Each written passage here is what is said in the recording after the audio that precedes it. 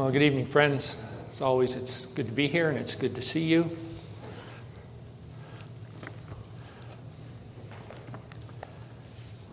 Lord willing, next weekend, I'm going to a men's retreat. I'm speaking at the Madoc men's retreat at a hunting camp somewhere up in the middle of nowhere. I really don't know what I'm in for. I'm not sure. I'm going to compare notes with Kate when she gets back from camping, and we will see which of us was most shocked by what we saw. I think at the bottom it said, and if you want, bring your guns.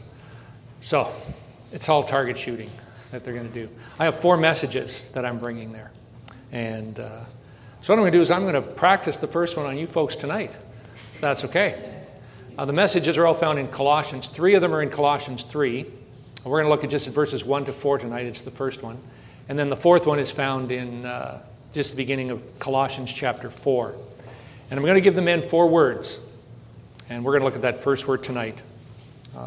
First word is refocus. And the second word will be remove. The third word they'll hear will be replace. And the fourth word they'll hear will be recommit. So tonight, you get the first R. We're going to take a look at refocus. In a fallen world, we know there are biblical commands and teachings that apply to everyone. We see them in Scripture in many places. But some are clearly just for non-believers. And some commands are clearly only for Christians. And with God as sovereign master of all creation, He understands what we need, when we need it, how much we need of it, and for what length of time we need it. We, of course, don't have that same kind of perspective. We don't see beginnings from ends, and we seldom see what happens in between. We just see the present. We try to anticipate. Sometimes we try to guess what the future will be, but we're never really sure. In our present world, we even looked at it this morning, a world that seems turned upside down and inside out as we face the devious lies and narratives that run counter to the biblical narrative. It's important to go back to certain basic teachings and promises that were made directly for believers. And that's what we're going to focus on tonight. Because there are times when we can lose sight of what's most important and we get sidetracked.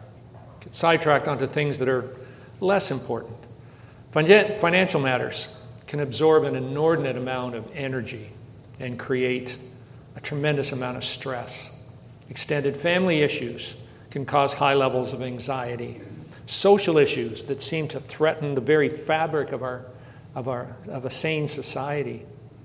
Now, these issues and others like them, they do need to be addressed.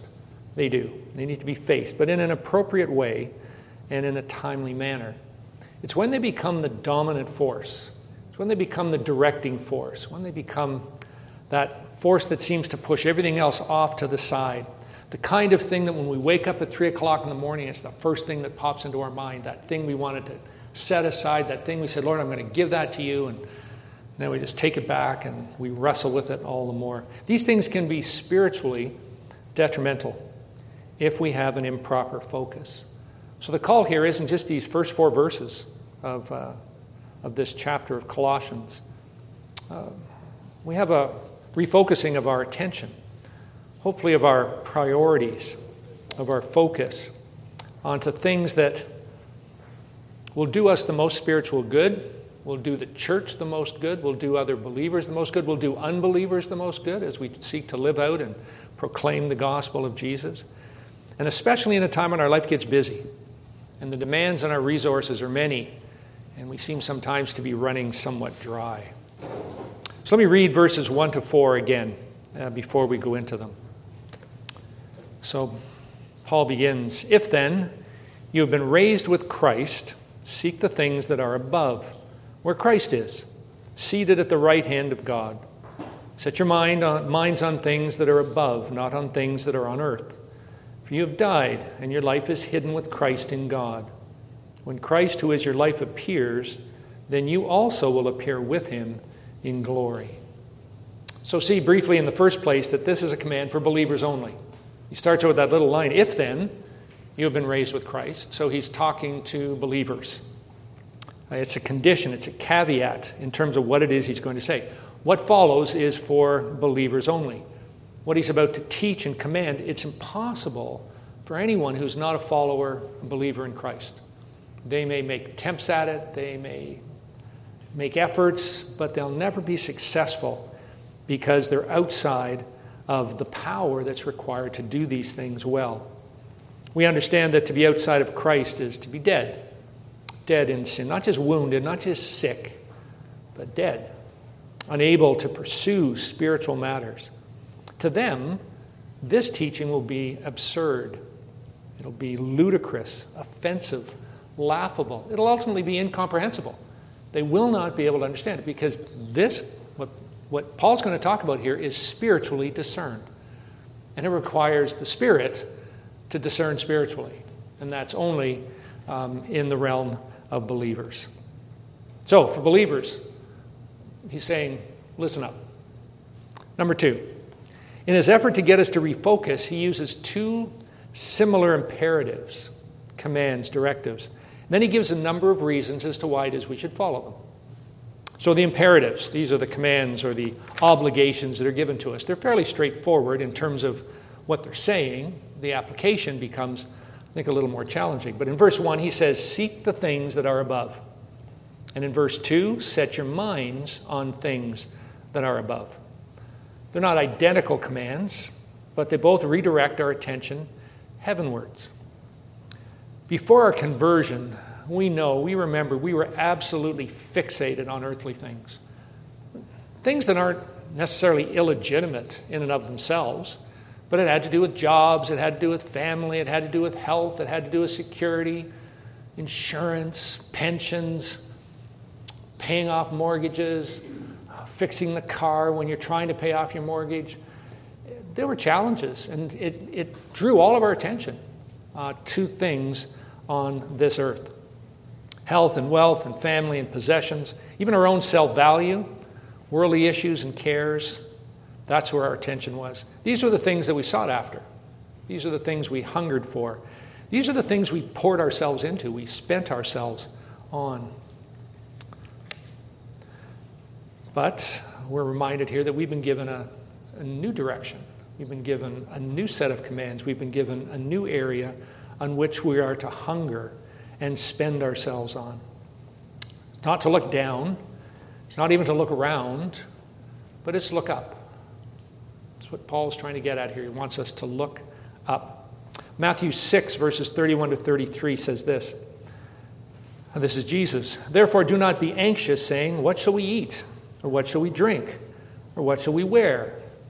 Well, those are the earthly things. Right? Those are the things that most people are caught up in. And they're legitimate. But, he says, for the Gentiles seek after all these things, and your heavenly Father knows that you need them all. But seek first the kingdom of God and his righteousness, and all these things will be added to you. So Jesus tells us to seek the kingdom. And when we seek the kingdom, it means we're really searching out the king. That's the focus of the kingdom, is the king. It's King Jesus. And where is he? Well, he's above. He's in the heavenly places. He's in the heavenly realms. He's at the side of his Father in heaven. So our minds, which form the basis for what we think, of course, and what we care about, how we feel, what we see as essential, they're not to be anchored in worldly events and worldly situations. And friends, I know how easy that is to say and how difficult it is to follow through on. I know how much my own feet at times are anchored in this world. Sometimes so much thinking, Lord, if you don't come back for a while, that's okay because things are okay right now. There are other people in the world where things aren't okay and they're saying, Lord, Maranatha, come quickly, deliver us from these things. So we need to be careful that we don't, in the comforts and the blessings that God gives, that we get carried away and think too much of our earthly pleasures and our earthly comforts. Because everything we see and meet here, we understand everything, no matter its glory or its importance, will either be left behind when we die or it will be burned up when the Lord returns. It's all temporal. It's all temporary. It's not as if these things carry no value. I'm not saying that at all, or no meaning. They simply can't be the foundation on which our thoughts, our mind, dwells in such a consistent and steady way. Our hopes, our aspirations, they need to settle on something more than what we can feel and see around us. We remember that once we are drawn into the light of the gospel of Christ and believed in him, our attention, our focus fundamentally shifted. It did. Not always in everyday living, but we know that fundamentally as believers, that's where our attention is now focused. It's on the Lord Jesus Christ. Well, why does he have to redirect our focus so forcefully? Well, because he knows us. He knows our tendency. Our natural bent is to set our mind on things that are on the earth. We're comfortable with things we can see and touch. We're less comfortable with things that are invisible, things we can't see, things we're asked to believe and take on faith. And we do that by God's grace, but it's a challenge because we like our senses. And when we're asked to look beyond our senses, it can become a challenge. And we need to be reminded again and again to refocus. So the object of our gaze, our attention, our desire as believers is now to be heavenward. That's the point, of course, he's trying to get across. Not above as in way up in the sky. There's nothing wrong with if you're out at night, you're at a campfire, you're out for a walk, you see the stars, and you look up, you praise God, you're just thankful for what it is you see in the creation he's given to us. It's absolutely legitimate. But keep in mind that God is not up there. God is here. God is everywhere. As a matter of fact, at every point, creation, God is there in all his fullness. So you don't have to go far. So the looking up, the looking heavenwards is not a physical, necessarily raising of the eyes, though that can be helpful because it can take our attention off the things that are around us. But it's to rise above the temporal plane and seek to see what's in the spiritual plane and see that Jesus is there at the right hand of God. So we're striving to see and participate on that plane above the physical. And we're to seek. That's the command he gives to us. And then we're to set our minds. That's the second imperative that he gives to us. To seek. You know what it's like. Who here has played hide and seek? The goal is, what happens? One person? What do? Nope. First person, what does he do? She do? They hide. And then you count to whatever, all the people hide, and then that one poor sucker who had to count, they count to 100 in like 4 seconds, right? You know what it's like. You can barely get out of the room. And then you go seek them. And that requires effort, thought, energy. You've got to be creative because people are creative when they hide. So if you really hunger for something, if you're really after something, you will make an effort to seek, to pursue, to search out, to hunger for, as if it's a great prize or a great treasure. That's the impetus of that word seek. It's not just to take a general glance and see if you see it.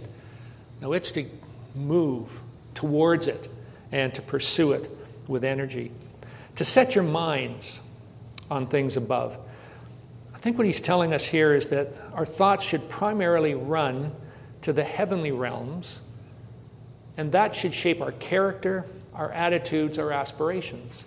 That should be the kind of the guiding principle when it comes even to looking at careers or looking at potential spouses, looking at whether or not you should buy this or not buy this, or move here or not move here. The first thought shouldn't necessarily be financial, shouldn't necessarily be career move. The first question we should be asking is, Lord, this is what's on my mind. Is this legit? Is this in my own best interest? Is this for the good of me and for my family? I remember going to Raylan and I went to marriage counseling. It wasn't counseling, it was a marriage seminar. Don Theobald was running it. And we have a lot of appreciation for Don. And he ran it over about 10 weeks, Tuesday nights. And so we went. There were things we were struggling with. Probably more so I was struggling with. And as a result, Mary Lynn thought it would be good if I got certain things straightened out. And she was absolutely right. Don made this one comment. I don't think it's it's not a biblical command. But he made this comment on the very last night. And he said, if taking on another job or the job you do hinders you from loving your wife the way Christ loved the church, he said, then you should consider change. You should consider change. Don't think finances. Don't think career opportunities. But if you're not loving your wife and the job is getting in the way of you doing that, then you should reconsider whether or not you should be doing that job. That hit me like an arrow to the heart. Next morning I went into school and I resigned as school head. Effective the following year. I didn't just walk out on them, but wouldn't have been very Christian. But it really struck me that no, this job emotionally is getting in the way. It drains me. And I go home and all I want to do is escape because I got nothing left. And the Lord convinced me it's not right. You should do less of that and more of what you were really called to do, and that was to teach. I just went back into straight teaching, and things improved somewhat. You'll have to ask Mary Lynn if they improved all that much, but they did. I think they did improve for a while. So this is this idea of setting your mind. Do we ask the Lord first? Is this the right thing? Is this a good thing for me to do? So we're called on to refocus our thoughts and our desires, because our desire now is for righteousness and for holiness, not for money, not for worldly security, and not for popularity and all the things that go hand in hand. We know how quickly those things can be taken away. We know how fast those things can fade and disappear. I'll never understand the TSX, ever, the stock exchange. Why it drops, why it climbs. Like there's a little rumor out there. Oh, the rumor wasn't true. Up it comes. And why this stock does this. I know there are reasons, but no one really understands it, because if they did, they would have made like $25 trillion. But they don't. There's winning, there's losing, and it's the kind of thing where if that becomes the focal point of who we are and what it is we're all able to do, we can lose them just like that. It'd be more effective if I could snap my fingers, but I can't. There are either unforeseen circumstances. Sometimes it's foolishness on our own part. We do stupid things, and we pay the price because of what it is we do. Sometimes it's an overeager government stretching in and seeking to impose its worldview on everyone else, and that can be a challenge. And it can affect us in terms of our freedoms, of course. It can affect us in terms of our financial status, our ability to work, and so on.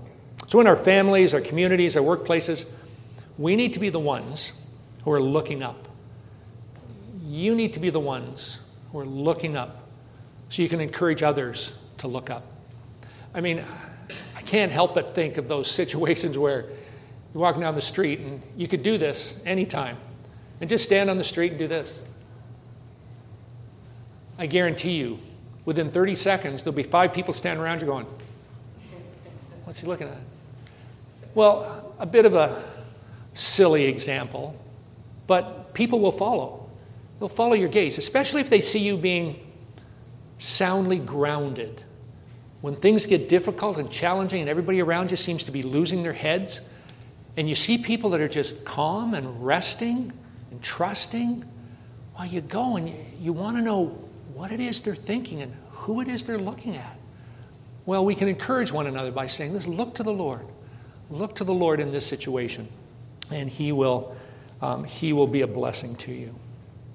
Well, there's the commands. The commands, the imperatives: seek the things that are above, set your mind on things that are above, the heavenly places where Christ is. Well, then we have 3 reasons that He gives in these verses. These are the justification for the command to look up.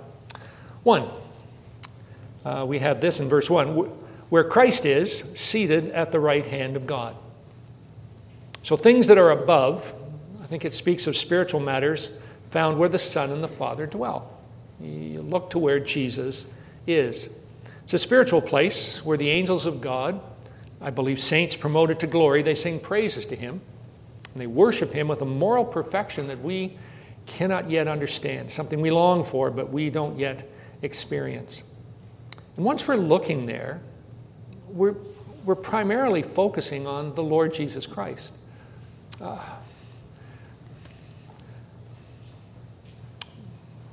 With Mary Lynn, as she was preparing to go to glory, we would talk at times about who she might see, family, friends, whatever. And she just said, I just want to see Jesus. It's not that she didn't want to see other people, but her primary desire was to see Jesus.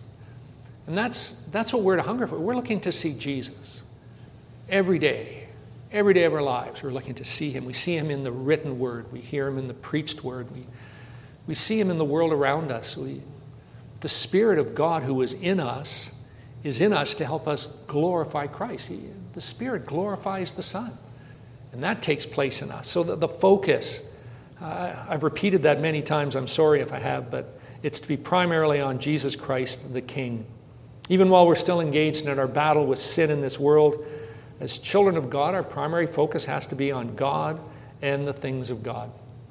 And this is one way in which we honor and worship him. We give him our attention. I like that book. I haven't read it, that you talked about tonight. And listening it's one of the lost skills. If you come across someone who's a good listener, you will know. These are people who don't wiggle in their seats, look away, look for an escape, a door as you're talking to them. These are people who just listen and listen. And it's an appreciated skill when we can find it.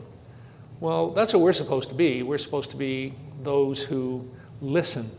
And we listen to what the Lord teaches us in the Word and in preaching and in teaching. So we give him our attention. We seek his face in prayer and in reading and in meditating on the Word that he's breathed out for our spiritual benefit. That's how we meditate upon the things of God. And at the right hand of God is none other than the Lord Jesus Christ. We know that after ascending back to heaven, after his resurrection, he took up his position of authority from which he continues to rule the cosmos at the right hand of the Father. He's seated because his work on earth for the salvation of his people is complete. As Christians, we understand that we're now found in Christ, that Jesus Christ is our new identity.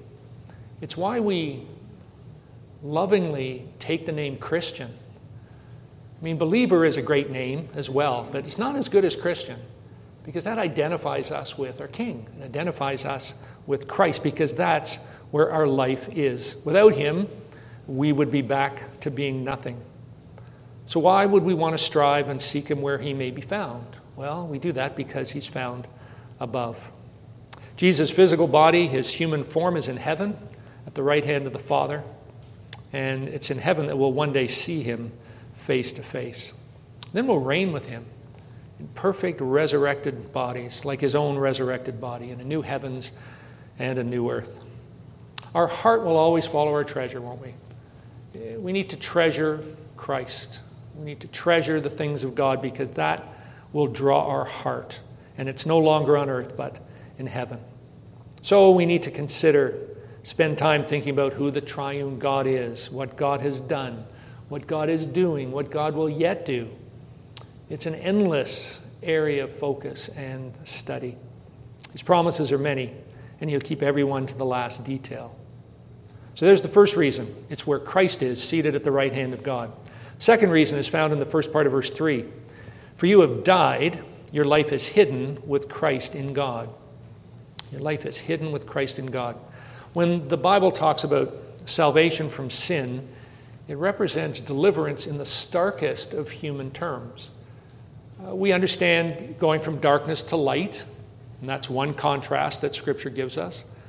But a more extreme contrast is to go from death to life. Because we know what death is. We know what dead means.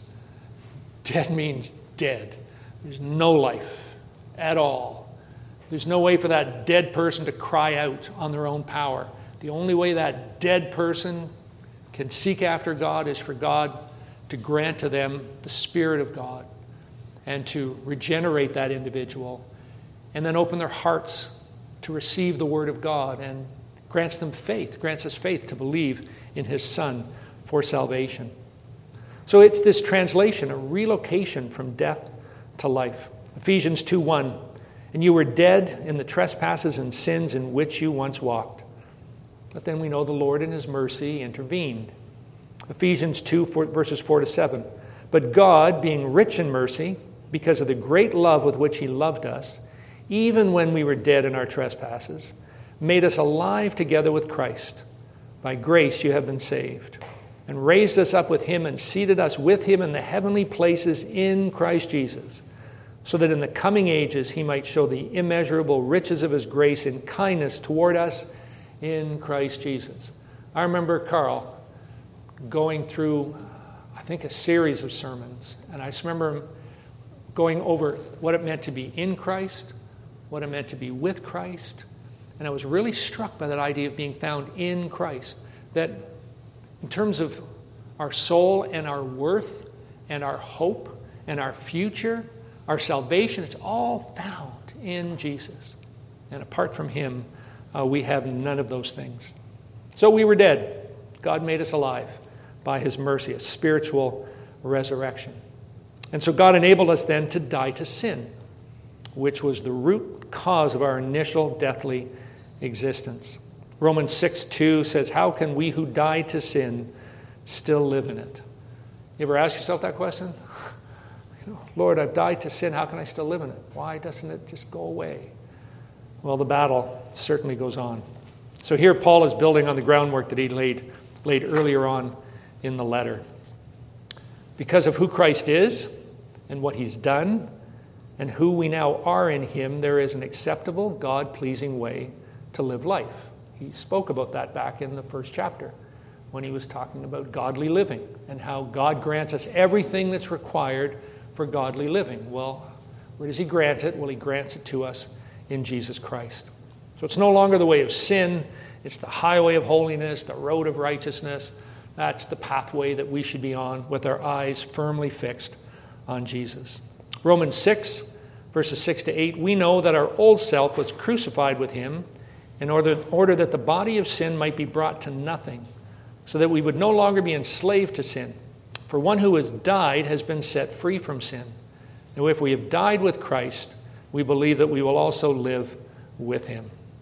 So our battle with sin, even though it goes on, we understand that we have died with Christ and our life is now entirely caught up and bound up in him. And then we see the new habitat for life, that little phrase, hidden with Christ in God. Hidden with Christ in God. Can anything be more secure than that? To be hidden in Christ with God. Our life is found there. Christ is now in reality our very life. 1 John 5:12 says, whoever has the Son has life. John 1:4, in him, Christ, was life, and the life was the light of men. So our life now is entirely bound up with the Savior. He has purchased us, redeemed us, saved us. We're his. We're his body and soul, and we need to rejoice in that. And we rejoice more in that when we look up.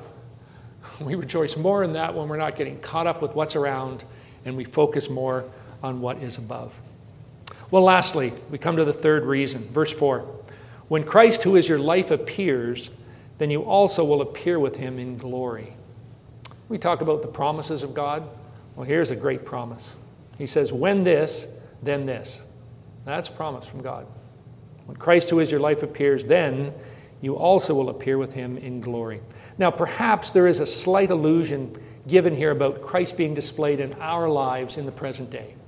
Now, that little phrase that said, when Christ, who is your life, appears, some have suggested that's appearing even now in our life, in what it is we say and how it is we live and how we are Christ imagers. And so people can get at least a glimpse of who Christ is. We hope through our character and our attitude, our aspirations, and so on.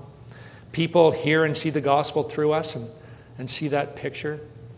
And even if this is merely subtle in this passage, it's a good reminder to us that we are image bearers of Jesus. And we should guard our character and actions and words because people will judge Christ on us.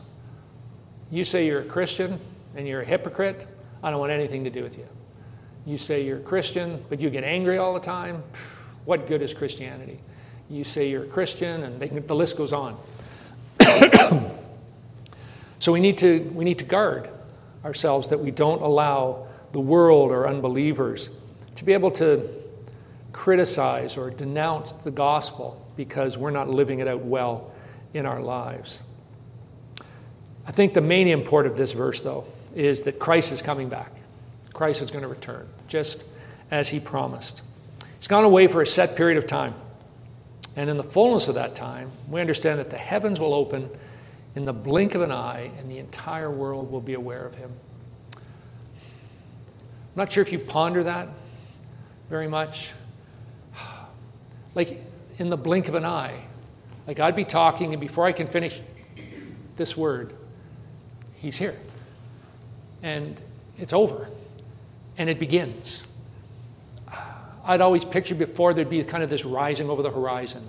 And people would be going, what is that? Who is that? And I don't think that's what Scripture teaches. There's going to be a trumpet, and in the blink of an eye, the Lord is here, and the end has come.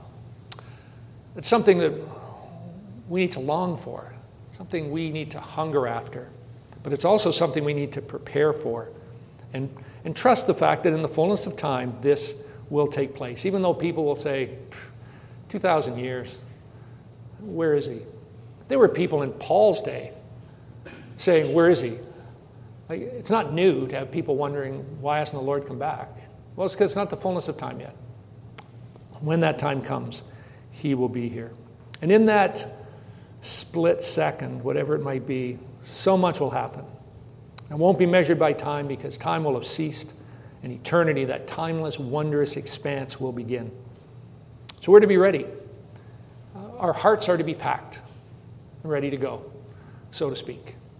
Right? So we don't keep our suitcases of these worldly things around us. We try to make sure we're prepared to see Jesus. So these are some of the reasons we look up. We're bound for glory. We're going to appear with him in those perfectly resurrected bodies, never to suffer pain or loss or disappointment ever again. So we look up with expectation and excitement and hope. And just as the Reformation reminds us to always be reforming, because it wasn't just once we're reformed, that's it, and no more work to do. There's always reforming that needs to take place. We need to regularly refocus. We do, to readjust our glasses, to get our eyes off the earth with all its issues and to look heavenward, to look for the kingdom, and to find the kingdom, we look for the King. And the King is in heaven. It's where he dwells, and one day he'll take us home to be with him. So what do we say as a people of God? Maranatha, come, Lord Jesus. Let's pray. Our Heavenly Father, we thank you for this portion of your word tonight. Thank you for Paul, Lord, and the letters that you preserved, and Lord, the way in which you spoke to us through him. This is the breathed out word of God. This isn't just man's invention. Lord, this is thus says the Lord. We thank you, Lord, that you've granted us the ability to see and to read, and through the power of your Spirit, Lord, to appreciate, understand, and seek to apply these things. Again, Lord, these lessons, these teachings here, they're all for believers. They're all for Christians, those who love the Lord Jesus Christ. So for those here who love him, may we refocus even this night and fix our eyes more determinedly upon the Lord Jesus himself. And if there are those who are still outside the kingdom, those who have not yet bowed the knee to Christ, we pray, Lord, that you might reveal yourself to them even this night. You might open their minds and their hearts to see the glory of Jesus Christ and the wonder of his life and his death and his resurrection and his ascension, that they too might, through salvation in him, look forward to his great and glorious return.